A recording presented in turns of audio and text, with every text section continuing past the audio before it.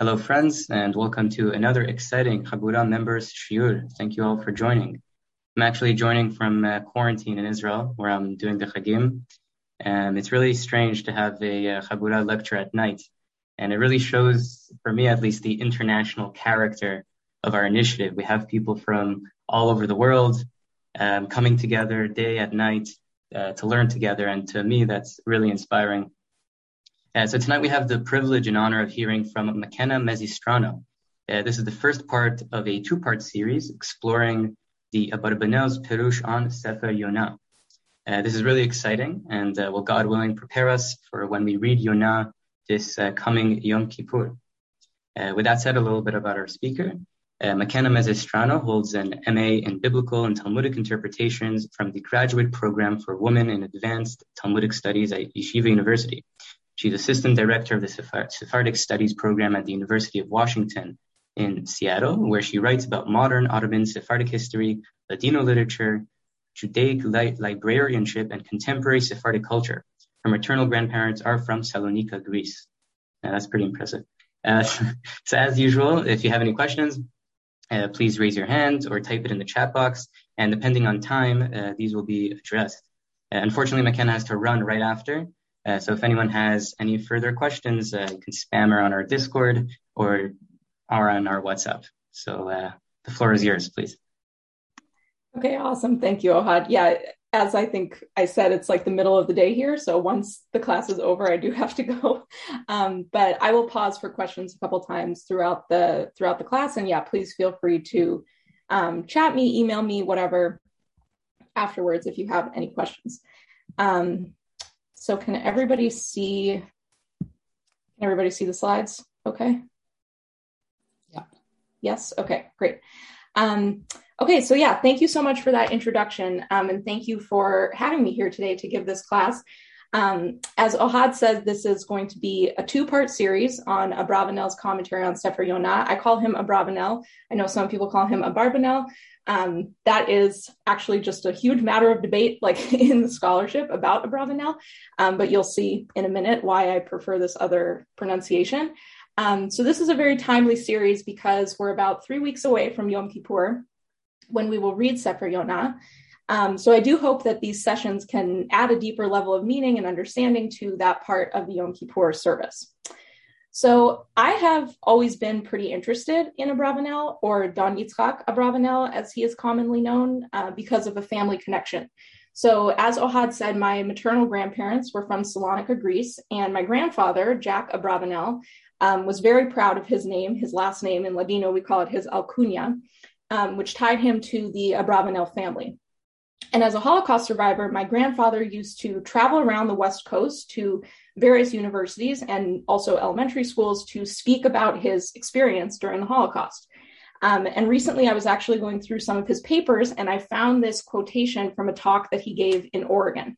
So he said, "My roots in Salonika go back to the Spanish Inquisition. My forefather, Don Isaac Abarbanel, was one of the leaders of the exodus of Jews from Spain. Imagine, an Abarbanel lived in Salonika at the same time that Columbus was discovering America."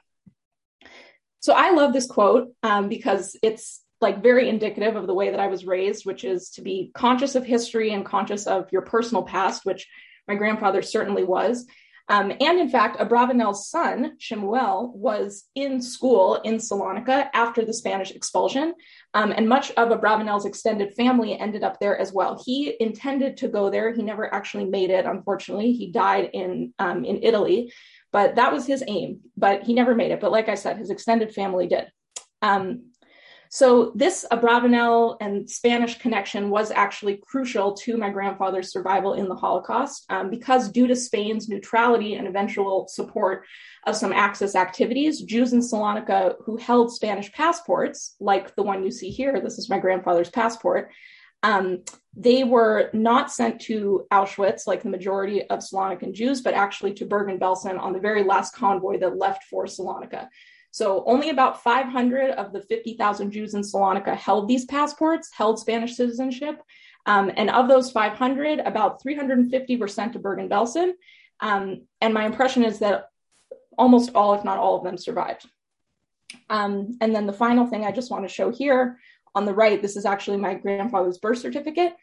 So it's issued by the Spanish consulate in Salonika, although it's written in French. And then on the right is actually their arrival card from when they were sent to Palestine after Bergen-Belsen. And you can see on there that they're called Sephardim in French and not just Juif. They're actually called Sephardim. So again, evidencing their connection to Spain.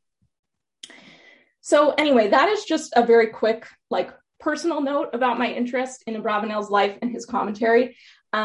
This class is not going to be focused so much on the biography of Don Yitzchak Abarbanel. There is a lot of scholarship about that, and I will show some recommendations for further reading if you're interested in that at the end. But I really wanted this class to get into Abarbanel in his own words and to deeply study a text in his Perush that is relevant and timely today.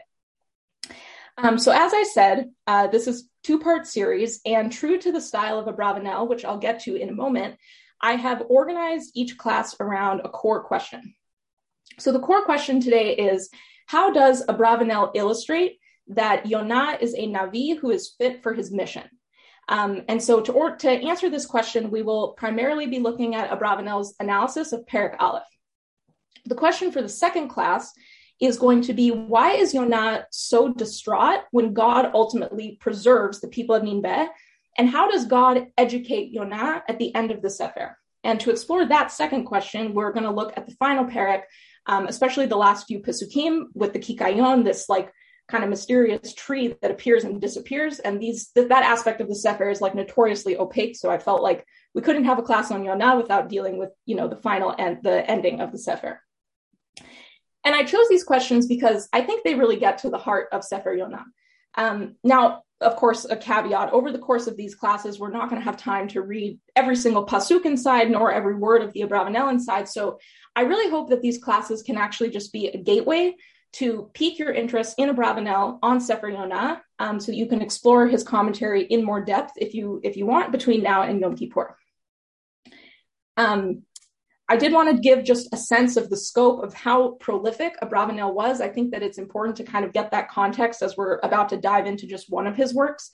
We're only obviously focusing on one work today, but he just has this immensely vast resume and a vast array of writings of various topics and various themes that he covered. So this is just, whoop. Oh my gosh. Okay, there. Okay, this is just a partial list. These works were composed between Lisbon, Castile, Venice, Naples, all over the world, as Abarbanel was essentially on the run for his entire life. His Perush on Sefer Yona was composed in Monopoli in Italy. It is interesting here. I think people definitely point out that there are two genres in Abarbanel's resume that are notably missing. So one of them is poetry, or piyutim. It is interesting, given his predecessors, in the Iberian Peninsula, like Yehuda Halevi, Ibn Ezra, that Abarbanel did not pursue the genre of piyutim. However, he did actually compose some very beautiful prosaic letters to his contemporaries, especially when he was living in Portugal.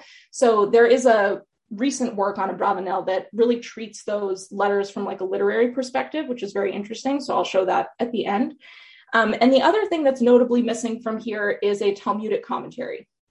So unfortunately, I couldn't find the quote where Abarbanel says this, but I've definitely read this before. He actually says outright in one of his works that commentary on the Talmud is really not going to be the focus of his life. He really wanted to devote his life to the study of Tanakh primarily. So that is definitely, I think, what you can see here. And then, of course, also he was very, very deeply invested and interested in Harambam. And he dedicated a lot of effort to writing, especially on the Moreh Nebuchim. So that's kind of just a sense of the scope of how prolific Abarbanel was. So now, as we're getting ready to actually get inside Abarbanel, I did want to lay out a few key elements of his style of Parshanut. And we'll point some of these things out explicitly as we see them throughout the classes, but I think it's important to kind of have these signposts in mind before we really embark on a study of Abarbanel. So if you're familiar with studying Abarbanel, then this will be Chazara, this will be review. But in any case, I think it's important to go over this. Probably the most unique feature of Abarbanel's commentary is the setup. So reading Abarbanel is really more like reading an essay instead of a line by line or like word by word commentary like Rashi. So Abarbanel almost always begins with a series of questions, and there can really be any number of them. So like right now, I think I'm studying like this Sidran Shemot that has something like over 20 questions right at the beginning. And his commentary on the Pesach Haggadah has something like 60 questions. Here in Sefer Yona, just on Perek Aleph alone, he has like 6 questions, but it can really be a wide range. And Abarbanel sets up his Perush like this because he's really considering the text as an entire narrative unit. So each pasuk is working together to weave a story together. And so the Pesukim have to be considered as though one is building off the other. What is the greater story or like the larger thread that they're weaving before they can be dissected individually. These questions are then explored and answered within the subsequent inline commentary. So again, the commentary will not always be confined to like one pasuk. Like you could see a commentary on pasuk bet that could really treat essentially the entire perek, but it could be an answer to just one question, and we'll see that here today. Another important aspect of Abarbanel is that he often prefers the Peshat explanation or understanding of the text. So in other words, the explanation that is the most textually evident and what is most robustly backed up by what is in the text. So what that means is that Abarbanel will often depart from Midrashic explanations, and he'll argue with his predecessors. So people like the Ramban, Nachmanides, Ibn Ezra, Rashi, whom he feels often will deviate from the Peshat. I will add, though, and I think this is very important, that especially when Abarbanel is deviating from the Midrash, he will go to great lengths to explain his perceived deficiencies with the Midrash. He doesn't just like cite the Midrash and throw it out. He really engages and grapples with it before launching into his own explanation.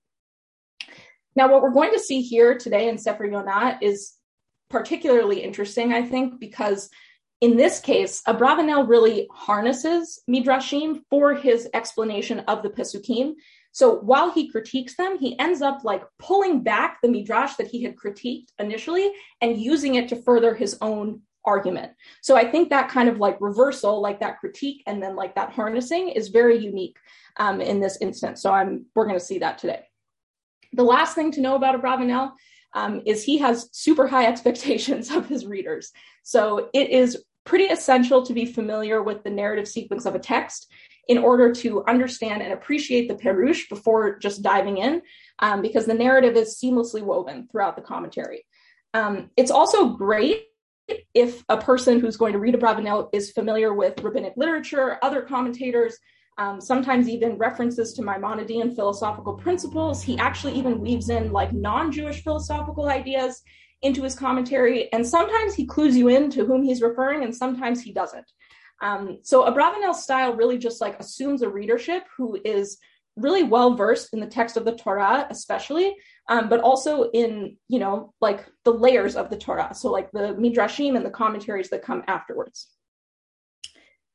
So with that, I'm going to stop sharing these slides, and then Ohad, if you want, you can share the source sheet now, and we will get into it. Does anyone have any questions, like just before we start? We're going to go through like key Pesukim together. So if you're not like super familiar with the Sefer, that's totally okay. I think that we will cover the essentials together. But any questions before we jump in? Okay, awesome. All right. So as I said, first question that we're really going to deal with, or the main question that we're going to deal with today, is how does Abarbanel illustrate that Yona is a Navi who is fit for his mission? And I'm asking this question because of the way that I think Yona comes across in the first 3 Pesukim, but I also want to hear what you think. So let's just read the first 3 Pesukim here. So Pasuk Aleph, this is source 1. Vahi devar el Adonai el Yona ben Amitai lemor. The word of God came to Yona, son of Amitai, saying, Pasuk Bet, Kum, lech el ninveh ha'ir ha'gedola ukra aleha, ki altara atam lefanai. So God says to Yona, get up, go to Nineveh, this great city or this large city, and call to it, for their evil has come before me. Okay, so a quick note here. Throughout the class, I might use a phrase, the keria. So when I say the Keria, I'm referring here to God's instruction to Yona to Kra Aleha, right, to call to the city. So the Keria just means the Nevuah that Yona was supposed to say to the people of Nineveh. Okay, Pasuk Gimel. So what does Yona do in response to God's instruction? Vayakum Yona livrach Tarshisha milifnei Adonai. Shockingly, instead of just going to Nineveh, Yona actually runs what appears to be the opposite direction. Nineveh probably would have been to the east, and it sounds like we don't know exactly where Tarshish is, but the common assumption is that it's just the opposite way. So he went the opposite direction. Vayered Yafo, vayimsa onya ba'a Tarshish, vayten sechara, vayered ba lavo imahem Tarshisha milifnei Adonai. So Yonah goes down to Yafo. He finds a boat that's headed to Tarshish. He pays the fare. He gets on the boat to go with them to Tarshish. Again, we see this phrase milifnei Adonai, away from God. Then already, Pasuk Dalet, the storm begins, this famous storm that then essentially takes up the rest of Perek Aleph. So this is all we get about Yonah's plan to run away from his mission. So I would like to hear from a couple of people, just based on the first 3 Pesukim, what do you think of Yonah? Like, let's try this first. Why is he running away? Do you have any idea?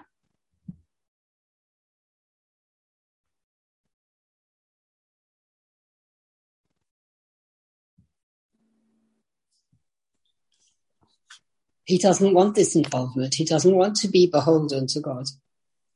Okay. And then, I mean, what do you think? In another country. Yeah. And what do you think his strategy is? So he's going to get away from God. Like, how is that going to work? Do you think that God is going to figure out where he is? He's not very clever. Okay. He seems like maybe not super sophisticated at this point, because as we know, like, God knows everything. So wouldn't God figure out, okay, Yonah just decided to go to Tarshish. It's not like God can't get to Tarshish. Have you ever had a prophecy before? If this It's an was interesting question. Yeah. If this was the first time, it must have been a tremendous shock to him. What on earth is going on? Mm-hmm. Right. I mean, I think we all think Nevuah is like this great thing, but like, who's to say that it's not like kind of terrifying, right? To get sort of this divine direction. Yeah. Okay, I see a couple of things in the chat. So Simon says he's fearing the reaction from the Nineveh people. Okay, Simon, are you able to unmute yourself and elaborate on what you mean by that? Yeah, I think that he knows that he's going to face people who are not God-fearing. Means if God has decided to destroy the cities, that obviously they are not God-fearing. So one way or another, he knows that he's going to have to explain something that they are normally not ready to listen. So that's the initial fear, and certainly he says, well, I'm going to my death. In short, they're not going to accept the prophecy, and I'm going to die. Then we'll see afterwards that he changed his mind, and he's also fearing for another reason. But I think that the first reaction is fear, going to his death, a sure death. So it's almost like this is a dead-end mission. Like, God is sending me to do something that's just impossible. Yep. Okay. Okay, Abuka, I hope I'm pronouncing your name right. Please correct me. He feels maybe overwhelmed by the mission. Okay, so I think this is kind of similar to what Simon was saying. Okay, Rob. Perhaps he thinks leaving Eretz Israel will mean that he will not receive further Nevuah, so to speak, and then he can escape God. Okay, Rob, you're like on the dot right here. So what Rob is doing is really important. I think, Rob, you're distinguishing between running away from God and cutting off the ability to receive Nevuah. That's a very important distinction to make. So we're going to see that in a minute. And then Aharon says self-doubt. So I think that's also kind of similar to what Simon and Abuka are saying, is that like, this just seems like a dead end. It doesn't seem like it's going to work. Okay. These are all really great ideas. And I think this all kind of calls into question, like, okay, well, I don't know if this person who doesn't think that this mission is going to work out or is so afraid, like, I don't know if that's who Yonah is, like, why is he chosen? And so this is really something that Abarbanel seeks to clarify in order for the Sefer to even get off the ground. Because again, it's Sefer Yonah. It's all about this one Navi. So it has to be justified for why Yonah was chosen. So like I said, Abarbanel has 6 questions on the first 2 parakim, or on the first parak really of the Sefer. And we're only going to focus on 2 of Abarbanel's questions and their answers to explore our core question. So I'm reading inside here, source number 2. This is the first question of Abarbanel that we're going to see together. The questions are numbered according to Abarbanel's own order of the questions. That's not relevant for us. So Hashe'ela Hashenit, so for Abarbanel, it's his second question. Ma ra'a Yona livroach milipnei Hashem. So that's exactly what exactly kind of what we said. Why did Yona think that this would work? Why did he try to run away from God? U'kamo shekatav b'mechilta, v'chi milipnei Hashem hu boreach, v'halo kavar nomar, ana elech miruchecha, ve'ana mipanecha evrach, uchtiv, ene Adonai hema meshotatim b'chol haaretz. So Abarbanel quotes the Mechilta, which asks the same question. And the Mechilta reinforces its question by saying, look, we have these Pesukim from Tehillim and Zechariah, which essentially say that God is omnipotent. God is everywhere. God knows everything. So didn't Yona know that? I mean, wouldn't a Navi know that he can't just go to a different city and get away from God? Why did he think that he would succeed in circumventing God's instructions? So now I'm just going to summarize a little bit so that we can continue moving through the material. But Abarbanel does something here which is also very typical to his style, and that is that he cites the answers put forth by the Mechilta, and then he immediately critiques them, thereby opening the door for his own unique interpretation. And in source number 2, I bolded the points at which Abarbanel departs from Midrash. I'll point out those signposts. But here is what the Mechilta says in an attempt to answer this question of why did Yona run away. So the first answer the Mechilta says is that the Umot HaOlam, the nations of the world, in this case Nineveh, were close to doing teshuvah. Okay, we don't know exactly what that means, but essentially Yona did not want to further obligate or rather implicate Bnei Israel to do teshuvah, so he ran away. So in other words, Yona thought, okay, if I get Nineveh to do teshuvah and Bnei Israel has not yet done teshuvah, wouldn't that create this damning parallel between Bnei Israel and this other nation? And Yona didn't want to have anything to do with that. But Abarbanel says, "Ube'emet hu ta'am chalush me'od." Literally, this is a very weak reason, because he says Yona could not have known what Bnei Israel's response would have been to Nineveh doing teshuvah. Abarbanel says, why assume the worst? Why assume that Bnei Israel would see that Nineveh did teshuvah and they would just be stagnant in their ways and continue to not do teshuvah? Maybe Bnei Israel would see Nineveh acting this way, doing teshuvah, and then they would follow suit, and then God would forgive them. Why assume that the worst would occur? Second answer from the Midrash. So this is, I think, something that someone was alluding to in the chat. So perhaps Yona ran away because he was worried that if the people of Nineveh did teshuvah, then God would forgive them. And then because they were spared from destruction, then the people of Nineveh would think that Yona had lied. Because remember, the Keriyah that Yona was supposed to say was, Nineveh is going to be destroyed. Okay, well then if Nineveh is saved, then maybe the people would just think he was a liar.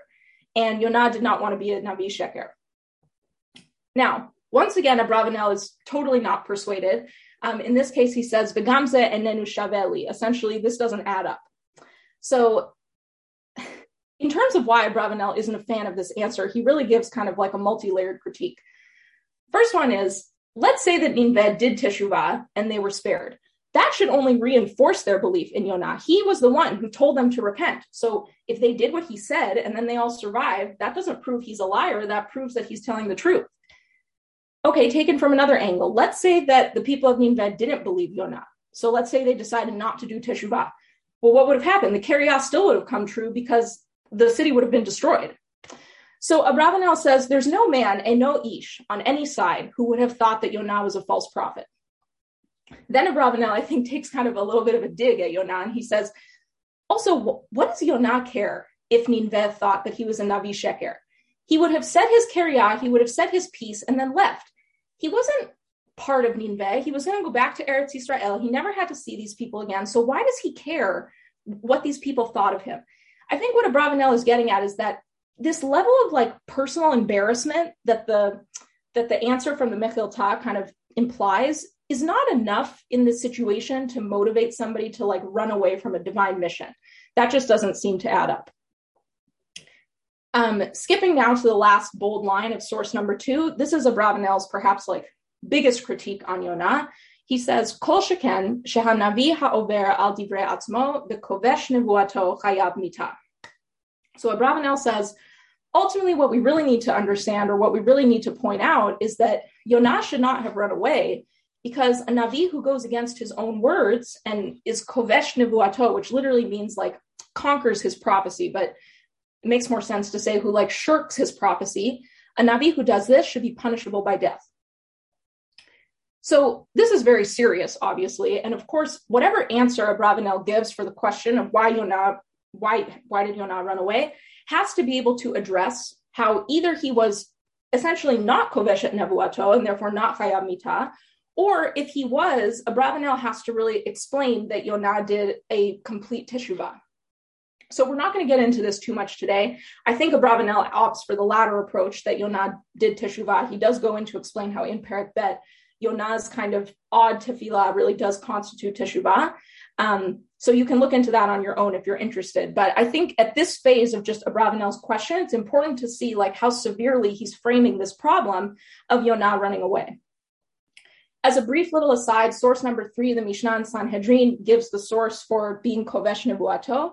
And on that Mishnah, in source number 4, which I mean, it's just a couple of words, but I'm going to read it. Rashi actually says, HaKovesh nevuato shelo amra. So what does it mean to be kovesh nevuato? It means you don't say your prophecy. And who does he give as the prime example? Yona ben Amittai. So we know where Yona stands in Rashi's eyes. I mean, again, this is a very serious issue to decide that you're not going to follow God's instruction to do a prophecy. But ultimately, I think that the way that we can resolve this is that Yona did teshuvah. So, like I said, first question of Abarbanel that we're going to need to summarize, or that we're going to need to deal with, is why did Yona even try to run away? Why did he think this would work?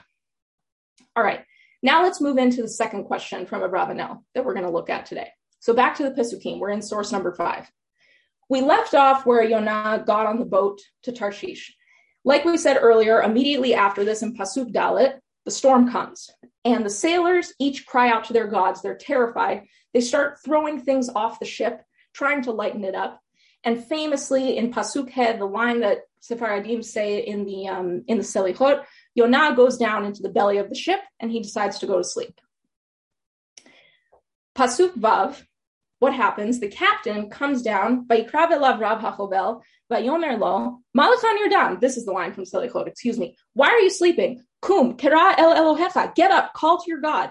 Ulai yit ashet ha-Elohim lanu velo noved. Maybe, now this word yit ashet is very interesting. I'm just going to leave it untranslated for now. I know in the English it says the gods will be kind to us. But perhaps something will happen with the gods and we will not be destroyed. Okay, we're going to leave that for a second. Abarbanel is going to address this directly because this is very strange language here in the Pasuk. So the captain goes down, tries to rouse Yona. Pasuk Zayin, Vayomru ish el re'ehu, lechu v'napila goralot, v'ned'a b'shel mi hara'a hazot lanu. Vayapilu goralot, vayipol hagoral al Yona. So the sailors, again, this is just like a completely like panicked situation. They look at each other and they say, let's cast lots. And then we'll be able to figure out who did this to us, who caused this storm that we're stuck in right now. So they cast lots and the lot falls on Yona. So at this point, you would think that if this is their strategy, they should know beyond a shadow of a doubt what's going on. Pasuk Chet, though, an interesting thing happens. Pasuk Chet says, Vayomru elav, so the sailors say to Yona, Hagida na lanu ba'asher lemi hara'a hazot lanu. Tell us who brought this evil upon us. I mean, don't they know? Like, this is such a strange question, right? Like, they just cast these lots. What was the point of that if they were going to ask this question? And then they ask Yona, Ma melaftecha, u'me'ayin tavo, u'ma artsecha, ve'emi ze'am ata. All of these interesting questions. What is your profession? Where did you come from? What is your land? And what nation are you from? Okay, we'll leave that for a second. And then Yona gives this response in Pasuk Tet. Vayomer alehem, Ivri anochi ve'et Adonai Elohei hashamayim ani yareh. So Yona says, I'm a Hebrew and I fear God. Ve'et Elohei hashamayim ani yareh asher asat hayam ve'et hayabasha. The God who created the sea and the land. Okay, can someone just tell me, I mean, what is your what is just the burning question that you have on this response?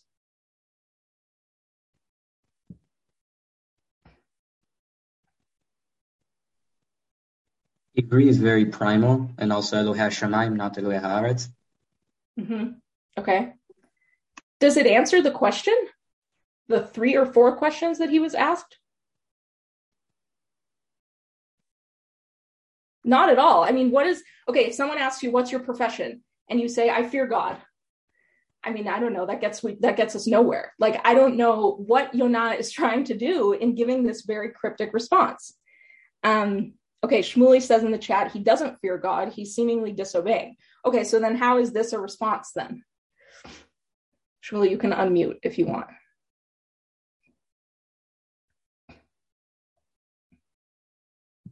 Or not if you don't want.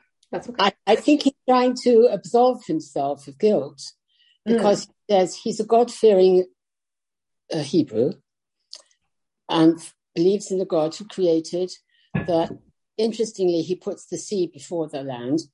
It's interesting, since usually Eretz and Enmaim, and he's done it the other way around. And also, he's absolving himself of guilt, because he says, I believe in God. This has happened from somewhere else. I didn't do it. Okay, so he's almost yet again, like, getting out of the way, like shirking responsibility. Like, he tried to run away from God, and now he's kind of trying to run away from the sailors who are, like, pointing their fingers at him. Okay, Abuka says he tacitly admits there's nowhere to run. At that moment, he sees the folly in his flight. Okay, interesting. Yeah, he's finally this is actually the opposite of what Margaret is saying. He realizes how stuck he really is. And then Simon says, whichever God they believed in, the sailors knew that there is no fleeing from God when you are on a mission. Interesting. Okay, so Simon is trying to get into kind of the philosophy, like what's going on in the sailors' heads and how is Yona trying to address that? That's very good. And hold on to that thought because it's going to be very important for Abarbanel. Okay, let's continue. So Tet was Yona's very cryptic response. Pasuk Yod. So suddenly, Vayiru ha'anashim yir'a gedola, the sailors on the boat just seem to continue to freak out. Like, that answer was not helpful at all. Vayomru elav, they say to Yona, Mazot asita, what did you do? Ki yad'u ha'anashim ki milifnei Adonai hu boreach ki higid lahem. This pasuk is also odd because if the pasuk is telling us that Yona said what he did, then why are the sailors asking him, what did you do? Right? I don't know. It seems a little bit redundant. Pasuk Yud Aleph, Vayomru elav, Mana aselach vayishtok hayam me'alenu ki hayam holech v'so'er. So notice that it doesn't appear that Yona even responded between pasuk Yod and pasuk Yud Aleph. So the sailors go a different direction and they say, okay, fine. Practically, Yona, what can we do to make the storm stop? And pasuk Yud Bet, Yona says, Vayomer alehem se'uni v'hatiluni el hayam vayishtok hayam me'alechem. Just throw me overboard, and that will make the storm stop. Ki yodea ani ki b'sheli hasa'ar hagadol hazeh alechem. Because I know that all of this is my fault. I know that this storm is because of me. So Pasuk Yod Gimel, the sailors don't seem to do it right away. They start trying to head towards shore again, but they just can't get there. Pasuk Yod Dalet, they cry out to God. It's very important to notice here that there's a transition. The sailors had been crying out to Elohim before, and now it says Vayikru el Adonai. So they call out to God and they say, listen, we're about to do something bad. We're about to kill a man. Please forgive us because we understand we're in this divine situation. Tet Vav, they chuck Yona overboard and the storm stops. Tet Zayin, it seems like the sailors have a complete change of heart. They make a sacrifice. They make some nedarim, some vows. And then the beginning of Perek Bet, God, Vayiman Adonai da gadol. So this interesting word that comes up a couple of times in Sefer Yona, Vayiman, like almost God summoned or like provided this large fish who swallowed Yona, and Yona remained in the fish's belly 3 days and 3 nights.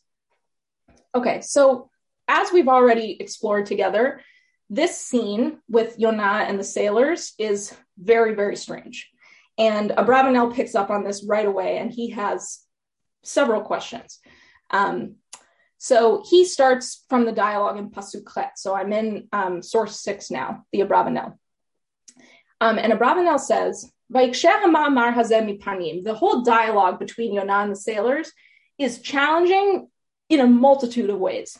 Mehem, the first issue, shekvar nafal hagoral al Yona, veyad'u ki b'shelo hasa'ar hagadol hazeh.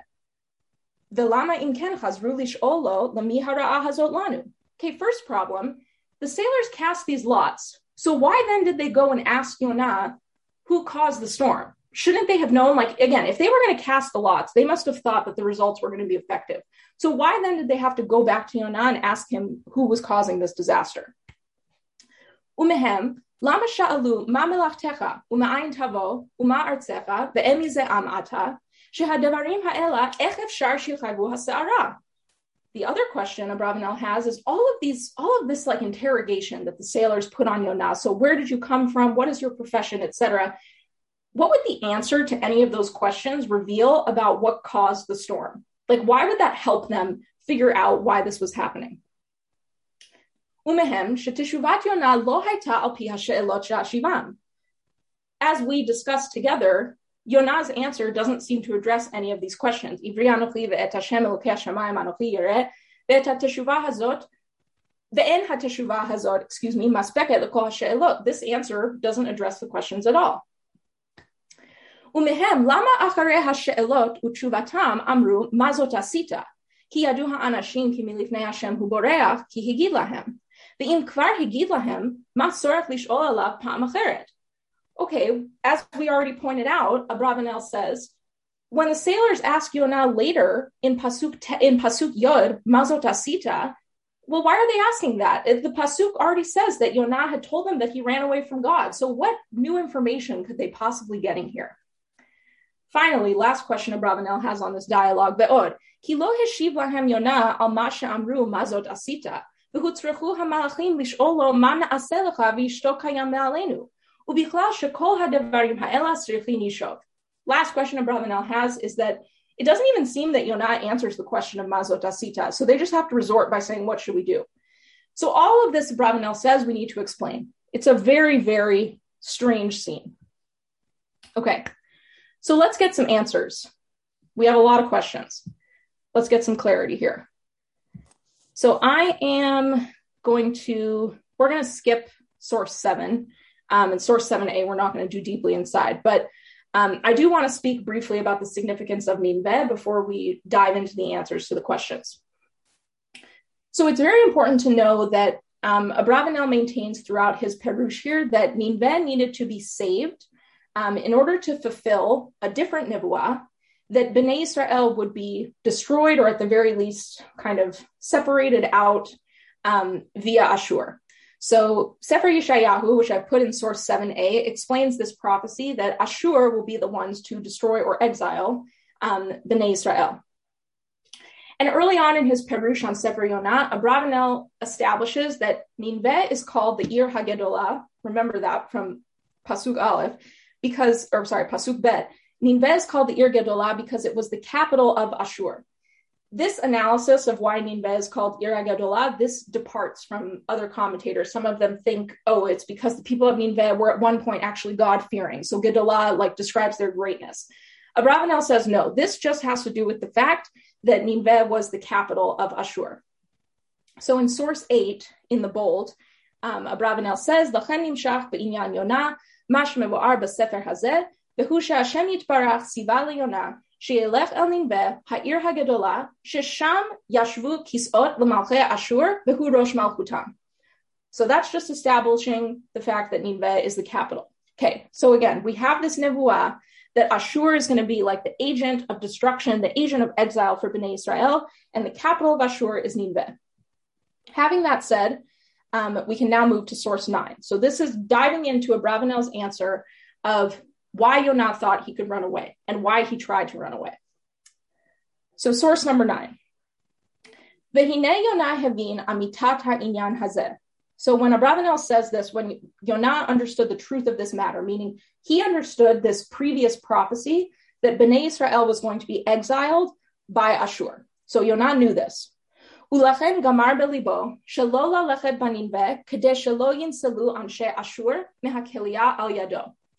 And so Yona decided that he would not go to Ninveh because he did not want to be part of saving Ashur from destruction. כי איך תהיה הליכתו סיבה להציל את בני אשור ולהחריק את בני ישראל, ואיכך יוכל ויראה ברעה אשר ימצא את עמו על ידי האשורים. Yona thought, how could I, a member of Bnei Israel, have a hand in the destruction of my nation? It wasn't as though, it wasn't like Yona was going to go to Nineveh and the next day Ashur was going to exile Bnei Israel. It wasn't that. It was just the fact that it was possible. It was just the fact that Yona could have a part in that destruction of Bnei Israel, and he did not want to participate.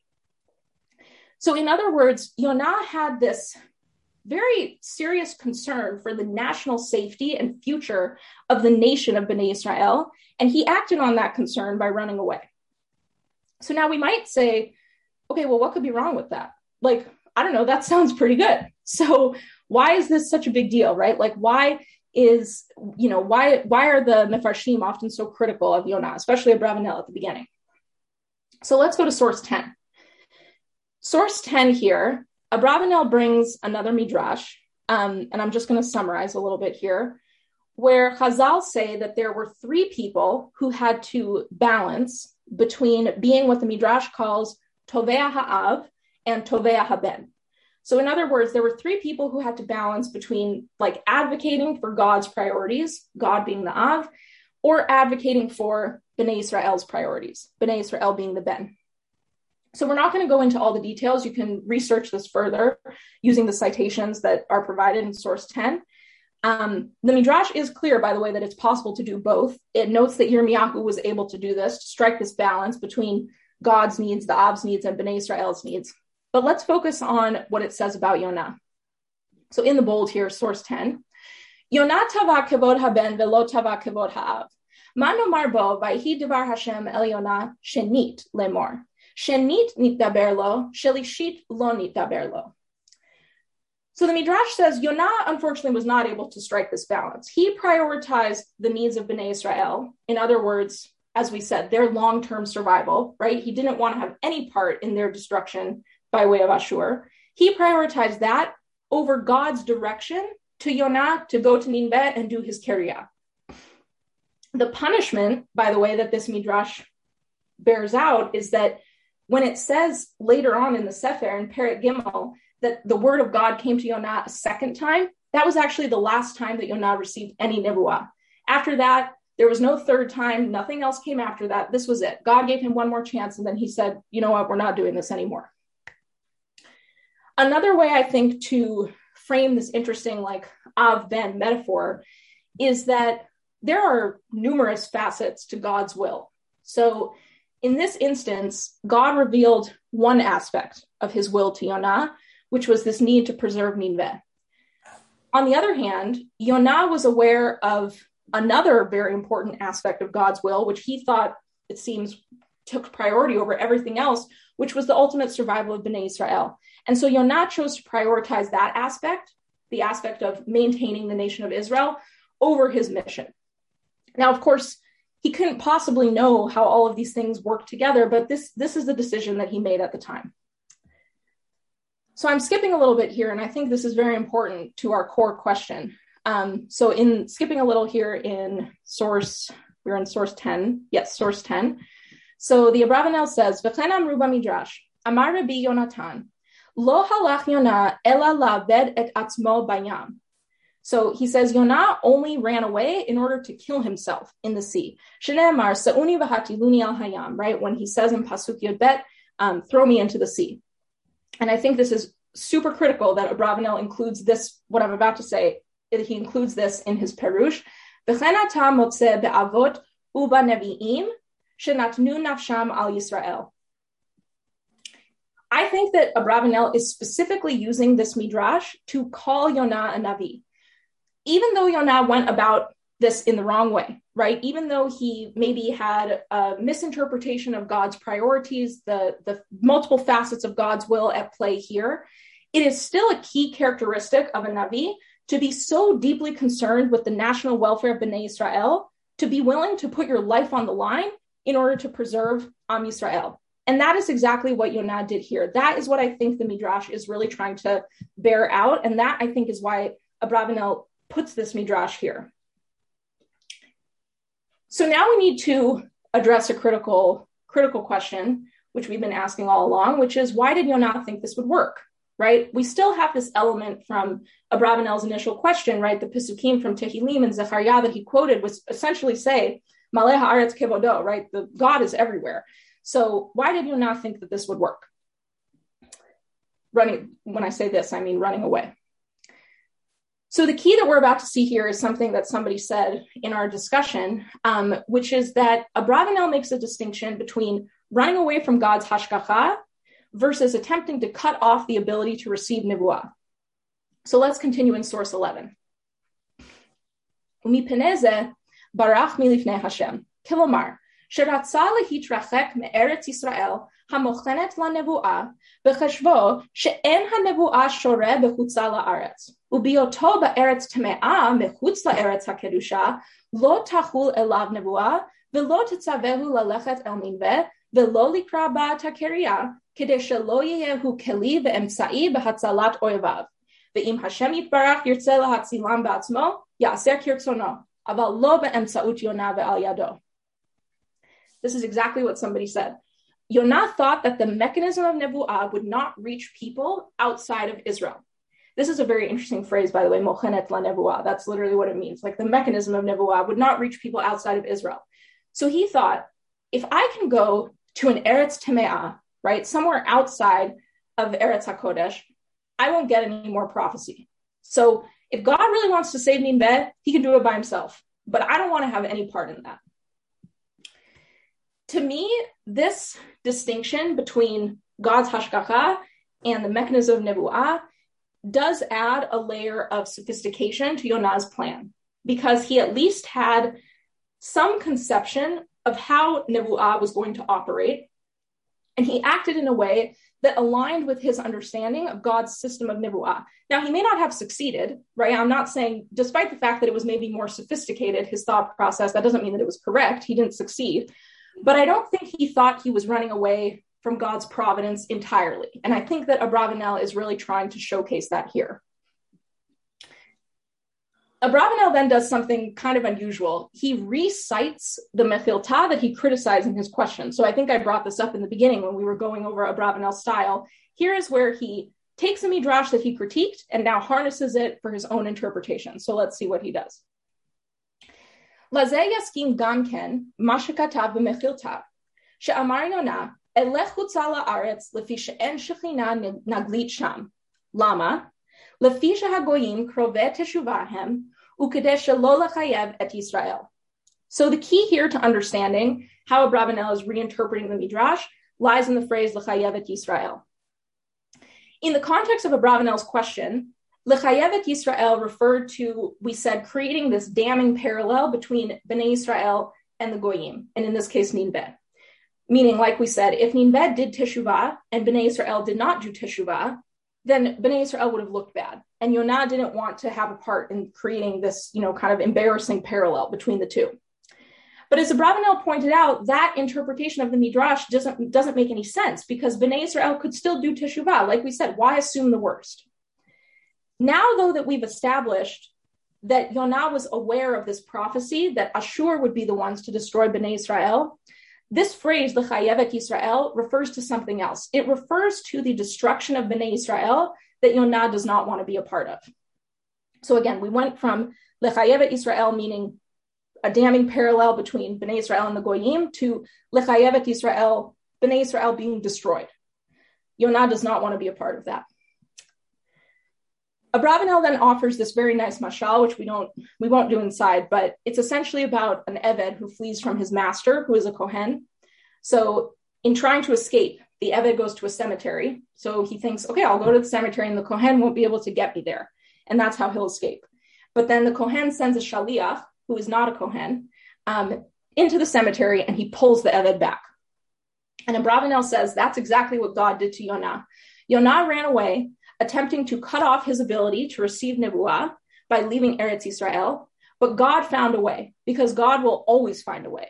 In this case, the Shaliach was a storm, which literally pulled Yonah back to his mission. First, it pulled Yonah into the sea. He was swallowed by the fish and then spit back up onto dry land so that he could get back on course to go to Nineveh. So here, I think we understand a number of new things about Yona. First of all, we now know that Yona was attuned to this previous prophecy that Bnei Israel would be destroyed via Ashur at some point, or at the very least exiled.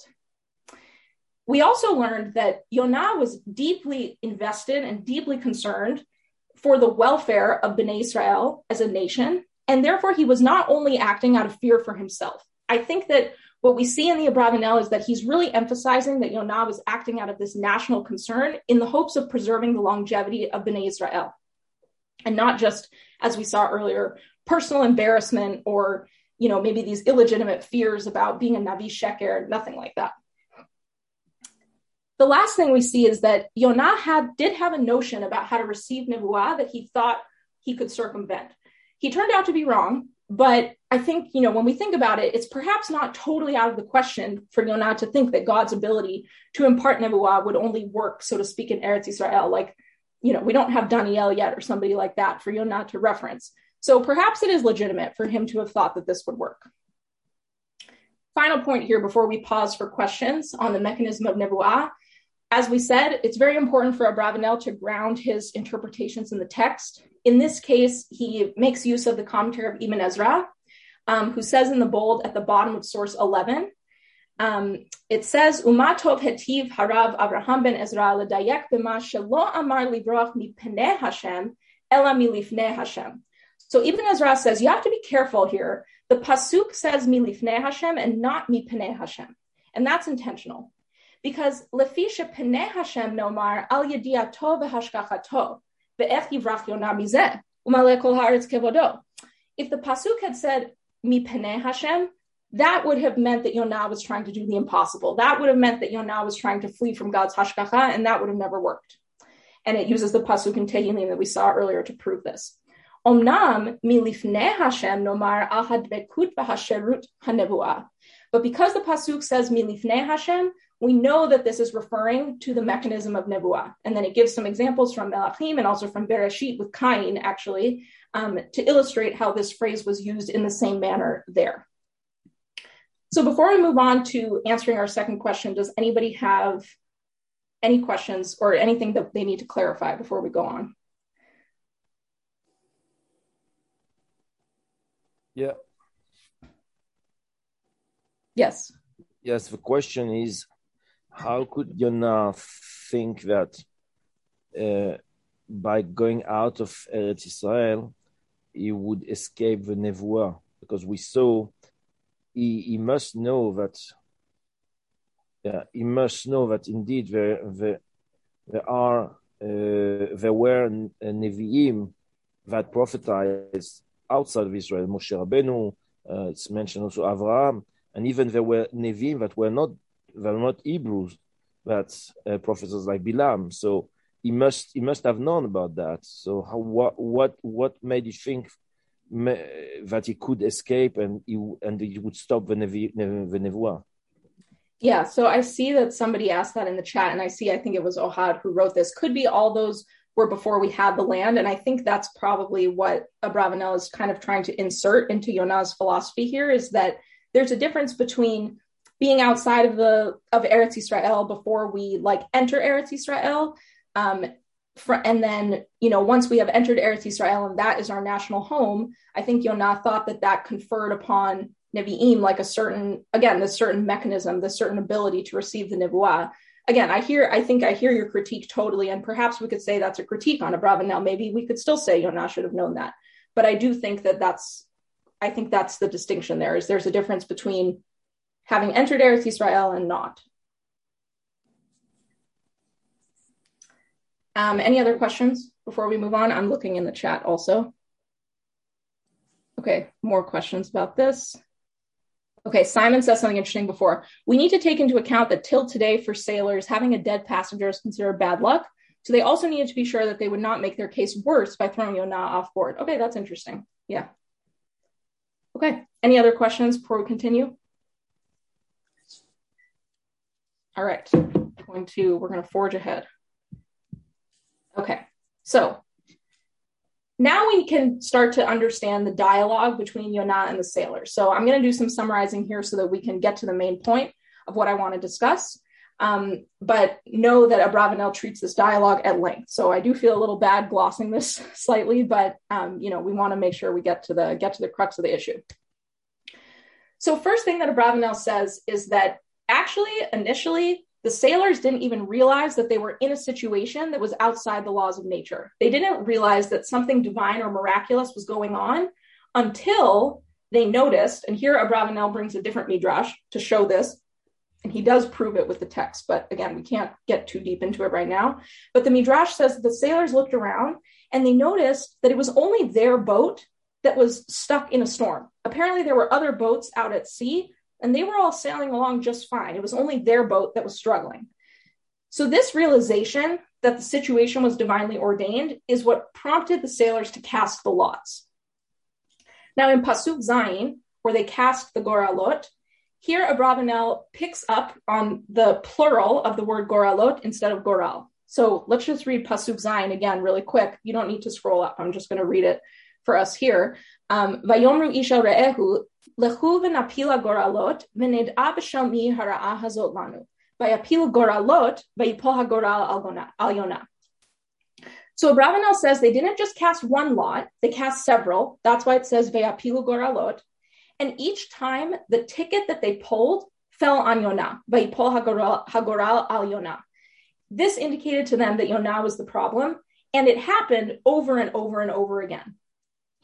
Now, even though it would seem like the sailors should know at this point, like we keep saying, beyond a shadow of a doubt, that the Yona was the cause of their distress, they still ask him, why is this happening? And so Abarbanel says the sailors wanted to just be absolutely sure. They were almost like suspending belief, thinking that perhaps the goral landing each time on Yona was just a coincidence. Abarbanel uses the phrase, the word mikre. It was just happenstance. So that's why they ask, why is this happening? They're like, we have to verify that this bizarre situation we're in with the storm and the recasting of the lots over and over again, we have to verify that this is really all about this one person. So now we can get inside Abarbanel again and really understand the meaning of this back and forth. So he actually offers two readings of this dialogue. I think both are very important in order to get to our core question. So let's go to source 12. So source 12 is Abarbanel and Pasuk Chet. So when they ask, Hagida na lanu ba'asher lemi hara'a hazot lanu. So why is this happening to us? Rotzel Omar, Abarbanel says, B'ma haya hachet, v'hagida lanu gamken lemi chatata, shebesibato hara'a hazot lanu. So when the sailors ask, why is this happening? Who did this to us? What they're really asking Yona is, what did you do? And not only what did you do, but what sin did you commit that would make you worthy of being in this situation? What did you do and who did you wrong? That's key as well. Who did you do it to that would explain the storm? So skipping now to the next bold section in source 12. Ubiaru odinyan sha'altam be'omram ma melachtecha v'gomer. So when they ask him all these questions, what's your profession? Where did you come from, etc. Rotzel Omar, ha'im melachtecha yesh ba avon pelili ke'ilo tomar kohen la'avodah zara ve'aleha nitchayevet mita lifnei ha'elokim. Ume'ayin tavo, Rotzel Omar, ha'im bata mehorim reshaim, shehakadosh baruch hu poked avonotehem alecha. So when the sailors then ask, what is your profession? What they're really asking, again, in this framework of like, what sin did you commit, is maybe Yona, your profession is like inherently sinful. This is kind of a funny example, I think, but what Abarbanel says is maybe you're like a kohen to avodah zarah. So maybe you should be chayav mitah because you sinned against your God somehow. And similarly, when they ask Yona, where are you coming from? This really means like maybe you come from evil parents. Maybe your parents were sinful, and so now God is punishing you on account of what your parents did. And there are even more potential questions included in like this framework of where are you coming from to kind of get at like, again, these two aspects of who did you sin against and what was the sin? So if you had to like explain this philosophy, I guess, in like one sentence or even like 3 words, what would you say the sailors, what was their philosophy about like what was potentially happening to them? There's like a quick phrase that we can use to sum this up. Does anyone have an idea? Favorites. Sorry? I just didn't hear.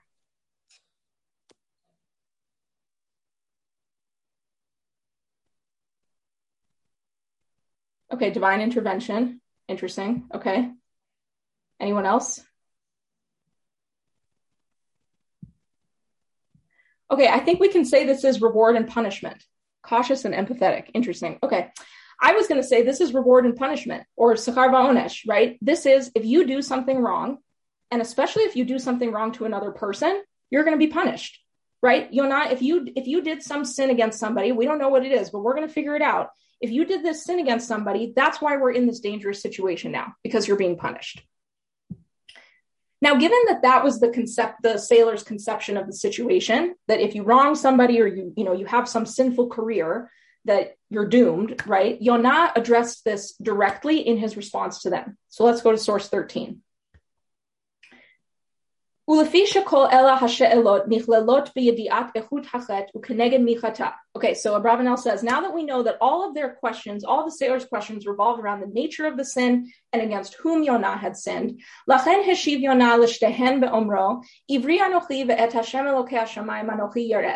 Yona responds in this cryptic way of, I am a Hebrew and I fear God. What does this actually mean? רוצה לומר, מה ששאלת פשעי וחטאתי, אם היה כנגד הארץ או כנגד עמי, שבעבור זה נתחייבתי מיתה ולמי חטאתי, דעו נא וראו כי עברי אנוכי.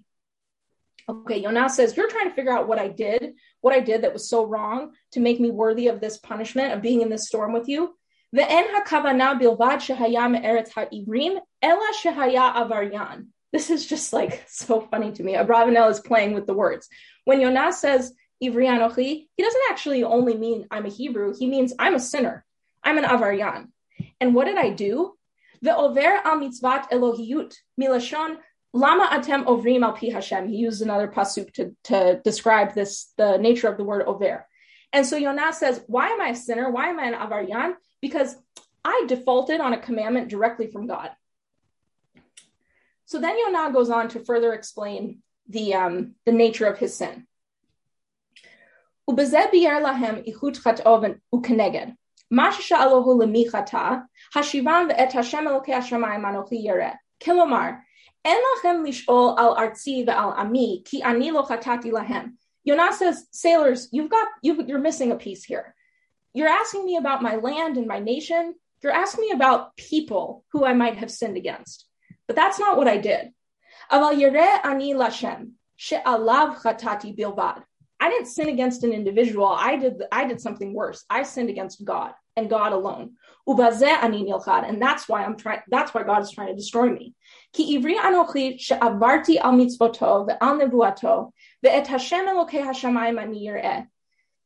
I transgressed against a direction from God. Shechatati lefanav ve'en hadavar talui b'ma'arechet hashamayim ki im be'eloha shehu alehem ve'hu asher asa et hayam haholech v'so'er alenu ve'et hayabasha shelo nuchal lehitkarev aleha.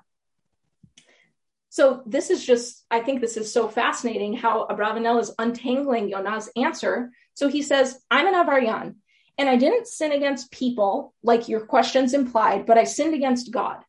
And now, because I sinned against God, you're right, sailors, there is this concept of reward and punishment. And God punishes. But when God punishes, he can break the laws of nature. That's why we're in this crazy situation right now. That's why Abarbanel says, En hadavar talui b'ma'arechet hashamayim ki im be'eloha shehu alehem. God is in control of everything.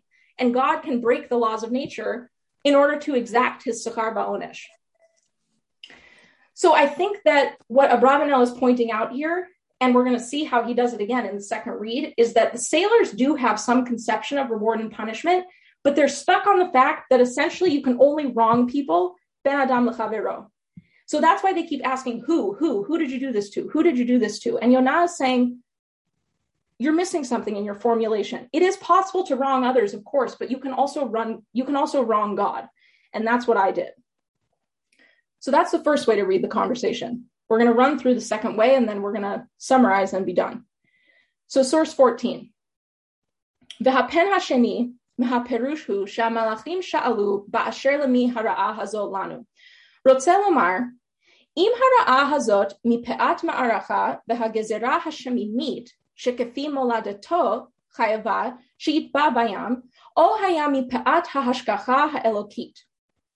This is a totally different starting point for the sailor's philosophy. This starting point is, Yona, maybe there's just some divine gezerah against you and you were destined to be in this situation. Ukdei levaer ze yoter, so in order for the sailors to further understand this, sha'alu od, they asked Yona, ma melachtecha u'me'ayin tavo. Ve'enam dalet she'elot, kamo shir'eh mipeshat ha'katuv, aval ratzu be'omram ma melachtecha. Okay, so here it's important. Abarbanel is saying with this framework of the sailors, this alternative read, that Yona was just destined to be in this situation. You can essentially take all of the sailors' questions and boil them down to two issues. Question number one, ma melachtecha. I'm continuing now in Abarbanel. Ma hamelacha v'hama'aseh asher asita sheba'avuro nitchayevet ba'onesh kach. V'lo sha'alu al hamelacha im haya malechet rama'ut ochet aval ma melachtecha hu she'ela al hama'aseh v'hapoel she'asa sheba'avuro nitchayev lamut. It's not actually in this case about like some specific career that you have or even like one specific action that you did. Again, it's not like, oh, I punched my friend in the face and because of that one specific action, now I'm being punished.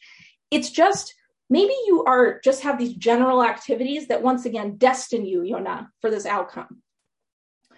Ukeilo amru im tomar she'ata lo asita shum chet, yiyeh im ken talui ba'acherim, im miteva artzecha umazela, ve'im bereshaat amecha hayoshev ba, ve'hu ma shekatav ma artzecha ve'emi ze'am ata, she'aba'avuro nitchayevet lekach.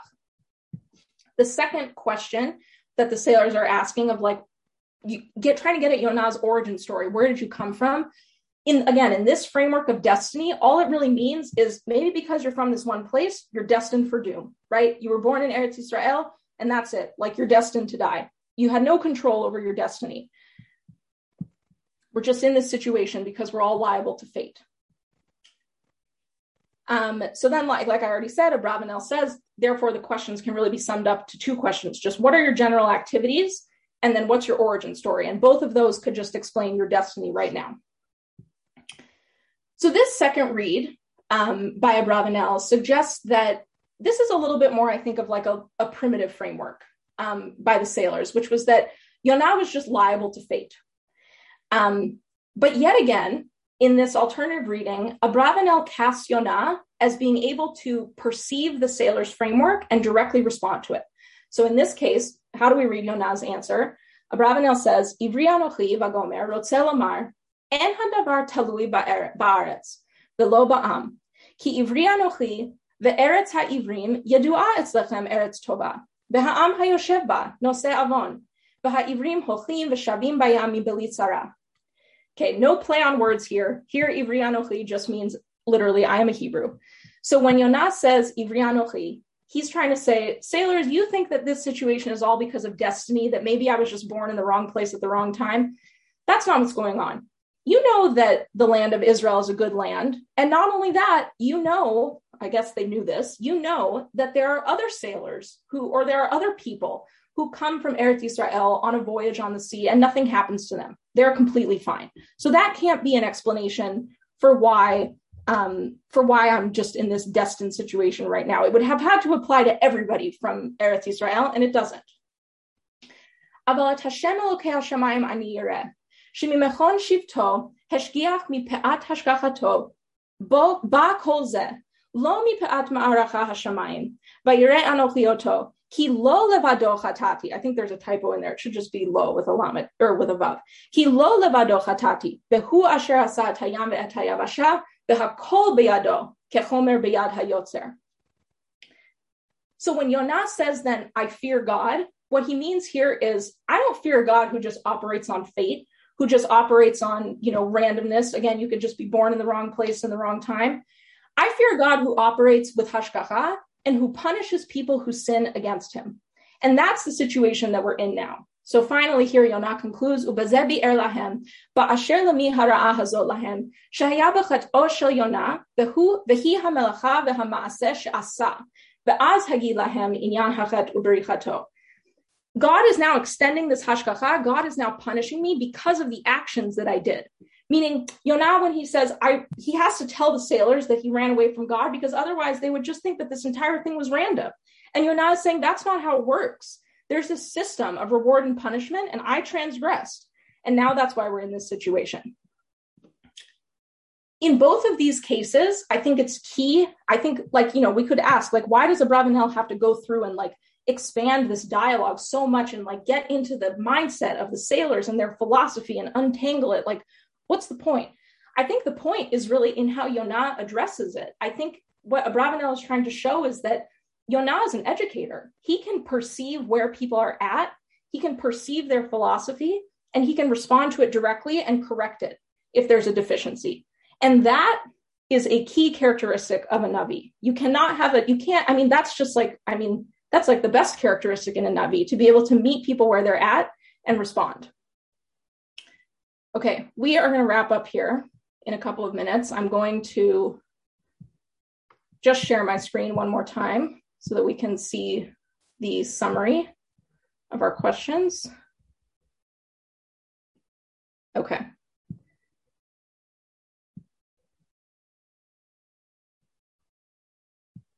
All right. So our core question today was, why was Yona chosen, right? And how do we know that he's fit for his mission? Can everybody see this or no? No, can't see it. Okay, 1 second. Can we see it now? Yes? Okay, great. So our core question was, why was Yona fit for his mission, right? At the beginning, he appears kind of unsophisticated, afraid. We wonder why this person was chosen. We see now from the commentary of Abarbanel that there are two key characteristics to Yona that made him this ideal choice for a Navi. Number one, he was motivated to ensure the protection and survival of Bnei Israel. He was nationally motivated and not individually motivated. Although he made some missteps here, I think that distinction is very important to make. The second thing that we learned is that Yona is an educator, right? This is why we went through this dialogue with Yona and the sailors. And not only is he an educator, but like we said, he's capable of addressing people at different phases of their philosophical conception of God and correcting any fundamental misconceptions that they have. What better person to send to a city where the people need to be turned around than someone with that kind of educational capability? There's nobody better. How does Abarbanel illustrate this? What does he do? He really relies in this case a lot on Midrashic interpretation. We saw multiple instances of Abarbanel harnessing the Midrash for his interpretation of the Pesukim. And as we already noted, he carefully expands the dialogue in the Sefer, which on first read is very confusing. I think Abarbanel really helps to untangle and make sense of it. So I want to end there because we've gone now for, I think, about an hour. So I just want to thank everyone so much for this opportunity. I love studying Abarbanel. I do think that there's some aspect of once you start learning a Sefer according to Abarbanel, it's like you drank the Kool-Aid. It's a little hard sometimes, I think, to see it any other way. So I definitely welcome any critiques of Abarbanel that are obvious to you that might not be obvious to me. But anyway, I think that this is such a great way to crack open the Sefer and really get into not only the mindset of the characters in the Sefer, but also into the mindset of Abarbanel. So thank you so much. I really appreciate the opportunity. Wow. Thank you so much. That was really insightful. Unfortunately, we don't have time for questions. So as stated before, you can send all questions or comments on the WhatsApp or on our Discord chat. And stay tuned for part 2. Very exciting. And stay tuned for all the other wonderful shiurim that we're going to have. Have a good night, everyone. Thank you.